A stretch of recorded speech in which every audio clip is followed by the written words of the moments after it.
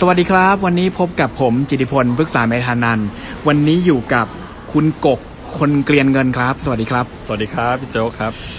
แหมวันนี้ต้องบอกว่าได้รับเกียรติจากน้องกกมากๆนะครับเรามาสัมภาษณ์เวลกูรูเวอร์ชั่นการลงทุนกันนะครับอยากจะให้ทุกคนเนี่ยรู้จักกับน้องกกกันก่อนนะครับว่าเป็นยังไงมายังไงถึงได้เป็นเราในวันนี้ครับครับก็โหเรื่องนี้ต้องเริ่มไปตั้งแต่อยู่สมัยมหาลัยเลยนะฮะดีว่าตอนนั้นอยู่ปี2ครับเรียนอยู่คณะวิศวะปี2นี่ก็คือหลังจากปี1ใช่ถูกต้อง ขอบคุณมากครับพี่ ปี2เนี่ยพอดีแอบเห็นพ่อนั่งเล่นหุ้นอยู่แล้วก็เห็นว่าจอมันวับแล้วก็ตอนนั้นเป็นเด็กด้วยความสนใจก็บอกว่าถามพ่อว่าคืออะไรนี่เขาก็ให้ไปอ่านหนังสือเลยแล้วก็หลังจากนั้นก็เริ่มศึกษามาโดยตลอดนะครับเล่นหุ้นนะครับแล้วก็มีไปเรื่องของฟิวเจอร์นะครับถัดมาก็เป็นออปชั่นนะครับแล้วก็มาศึกษาต่อในส่วนที่เป็นเรื่องของค่าเงินแล้วก็คอมโมดิตี้นะครับแล้วนี่ทำภายในปีเดียวปี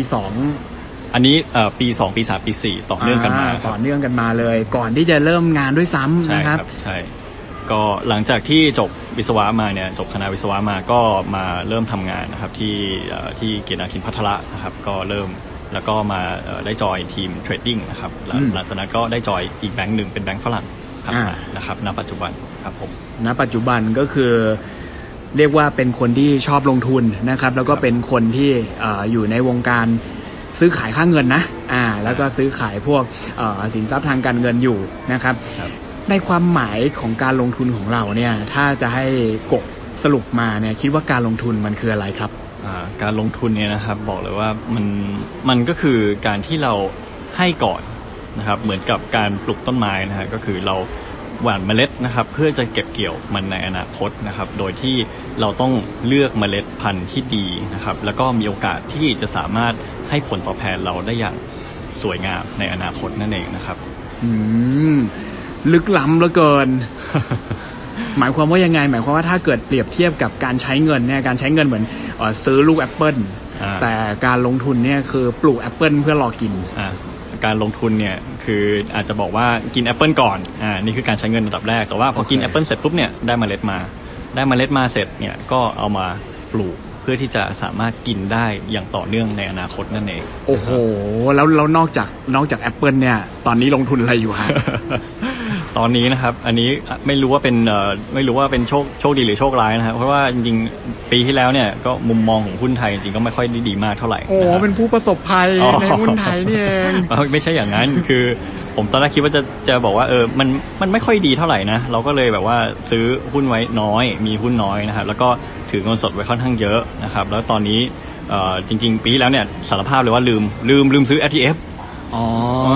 กลายเป็นว่าโชคดีไปเพราะฉะนั้นตอนนี้ถามว่าลงทุนอะไรนะครับตอนนี้ผมก็ถือเงินสดอยู่ส่วนมากนะครับแล้วก็ในอีกข้างหนึ่งก็มีออปชั่นนะครับเป็นซื้อ put option บน set index ไว้นะครับโอ้แต่ถ้าคือชอบก็คือชอบสินทรัพย์ทางการเงินเนาะแล้วก็อะไรที่มันแบบถ้าพูดออปชันนี่หลายคนอาจจะไม่รู้จักนะครับก็คือเป็นเรียกว่าเป็นตราสารทางการเงินแบบนึงที่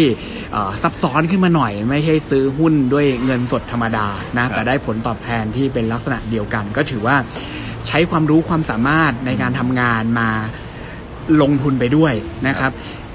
ในมุมมองของกบเนี่ยต้องบอกว่าจริงๆก็ถือว่าเป็นคนที่รุ่นใหม่ไฟแรงนะเป็นคนเกรียนเงินที่อายุน้อยนะฮะมุมมองการลงทุนจริงๆตั้งแต่ตอนเรียนหนังสือจนมาทำงานจนตอนนี้ก็คือโตหน่อยแล้วก็เป็นนักลงทุนแล้วเนี่ย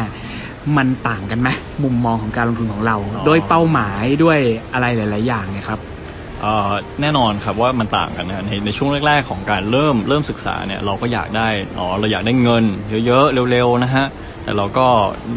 พอผ่านเวลามาสักพักหนึ่งเราก็เริ่มเข้าใจว่าตลาดเนี่ยมันมีเนเจอร์ของมันนะครับและตัวเราเองก็มีเนเจอร์ของตัวเราเองเหมือนกันเพราะฉะนั้นพอเราเริ่มเข้าใจตลาดมากขึ้นแล้วยังไม่พอเราก็เริ่มเข้าใจตัวเองมากขึ้นเหมือนกันเพราะฉะนั้นเราเริ่มรู้นะครับว่าจริงๆแล้วจุดหมายของการลงทุนของเราเนี่ยมันคืออะไรกันแน่และวิธีการที่เราจะลงทุนเนี่ยมันสิ่งที่มันทำแล้วมันเข้ากับตัวเราเนี่ยเข้ากับจริตเราแล้วทำให้เรามีความสุขแล้วก็มีเงินไปด้วยเนี่ยมันเป็นยังไงฉะนั้นถามว่าตอนนี้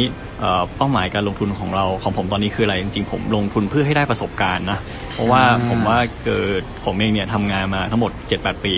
ก็ยังถือว่าเป็นไม่ได้เป็นแบบ แก่ยังไม่ได้โตมากนะฮะยังเป็นmid career อยู่ก็ยังคิดว่าประสบการณ์จะเป็นสิ่งที่สำคัญมากในช่วงนี้นะครับสำคัญมากกว่าเงินอีกด้วยซ้ำไปนะครับเพราะฉะนั้นลงทุนเพื่อประสบการณ์ครับสำหรับตอนนี้งั้นสำหรับการลงทุนเพื่อประสบการณ์ของกบเนี่ยคิดว่าอะไรคือสิ่งสำคัญที่สุดสมมุติว่าเรามีประสบการณ์หลายอย่างนะอย่างเช่นนี่ผมคุยกับเพื่อนหลายๆคนประสบการณ์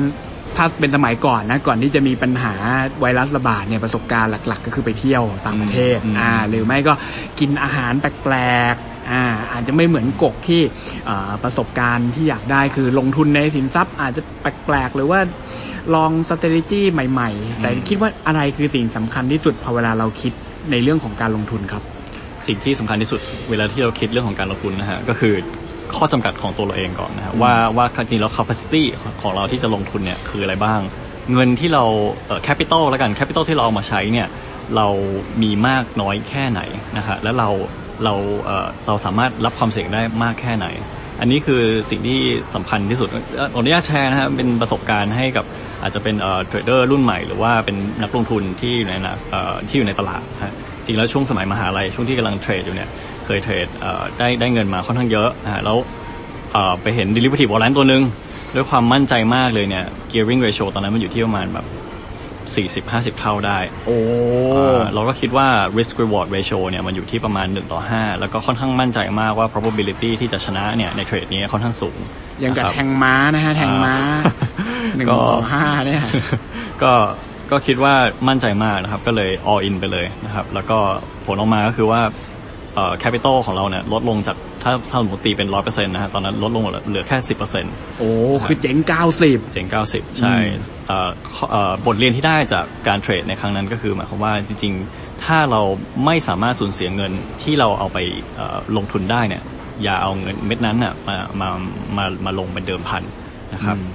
ประมาณนี้ครับก็เรียกว่าค่อนข้างน่าสนใจนะอย่างแรกเราก็ต้องรู้ก่อนใช่ไหมว่าเงินนั้นเราเอาไว้เพื่อทำอะไรเราถึงจะสามารถบอกได้ว่าเราจะต้องคิดยังไงกับการลงทุนนั้นอยากให้กกเลือกนะครับสมมุติว่าถ้าเกิดเราอยากจะลงทุนไปอีกสักประมาณ10 ปีจากณปัจจุบันนะ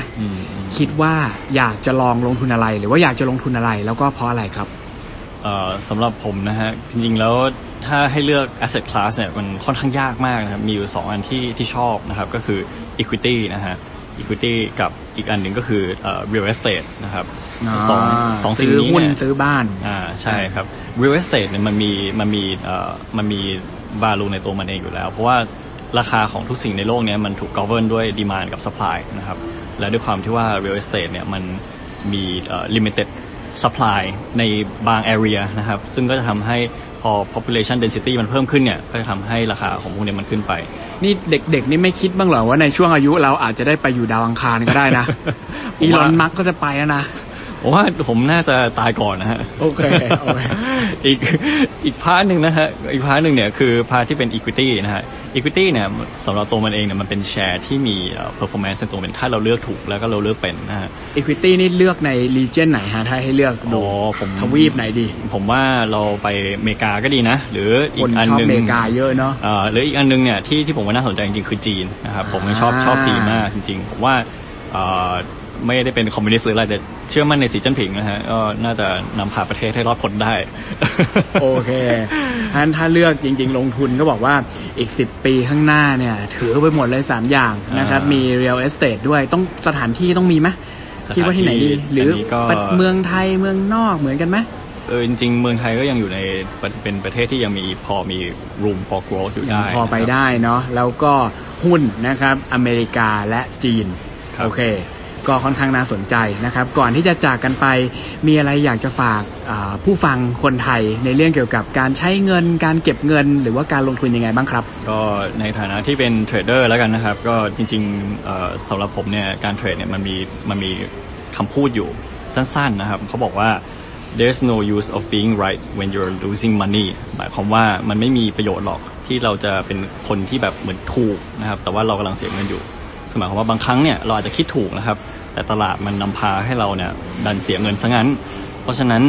สิ่งที่เราต้องรู้ก่อนเลยเนี่ยนะครับก็คือรู้ว่าลิมิตของเราเนี่ยมีเท่าไหร่นะครับแคปิตอลเราเป็นยังไงแล้วก็ stop loss ของเราอยู่ตรงไหนนั่นเองนะครับ ก็เรียกว่าน่าสนใจมากๆนะครับไม่ว่าจะเป็นแนวคิดการเงินการลงทุนนะครับแล้วก็เชื่อว่าวันนี้ผู้ฟังหลายๆคนก็คงจะได้ประโยชน์นะครับแล้วกลับมาพบกับพอดแคสต์เวลกูรูคนบ้าเงินกันใหม่ในเอพิโซดหน้าสำหรับวันนี้ผมกับน้องกกก็ต้องลากันไปก่อนสวัสดีครับสวัสดีครับผม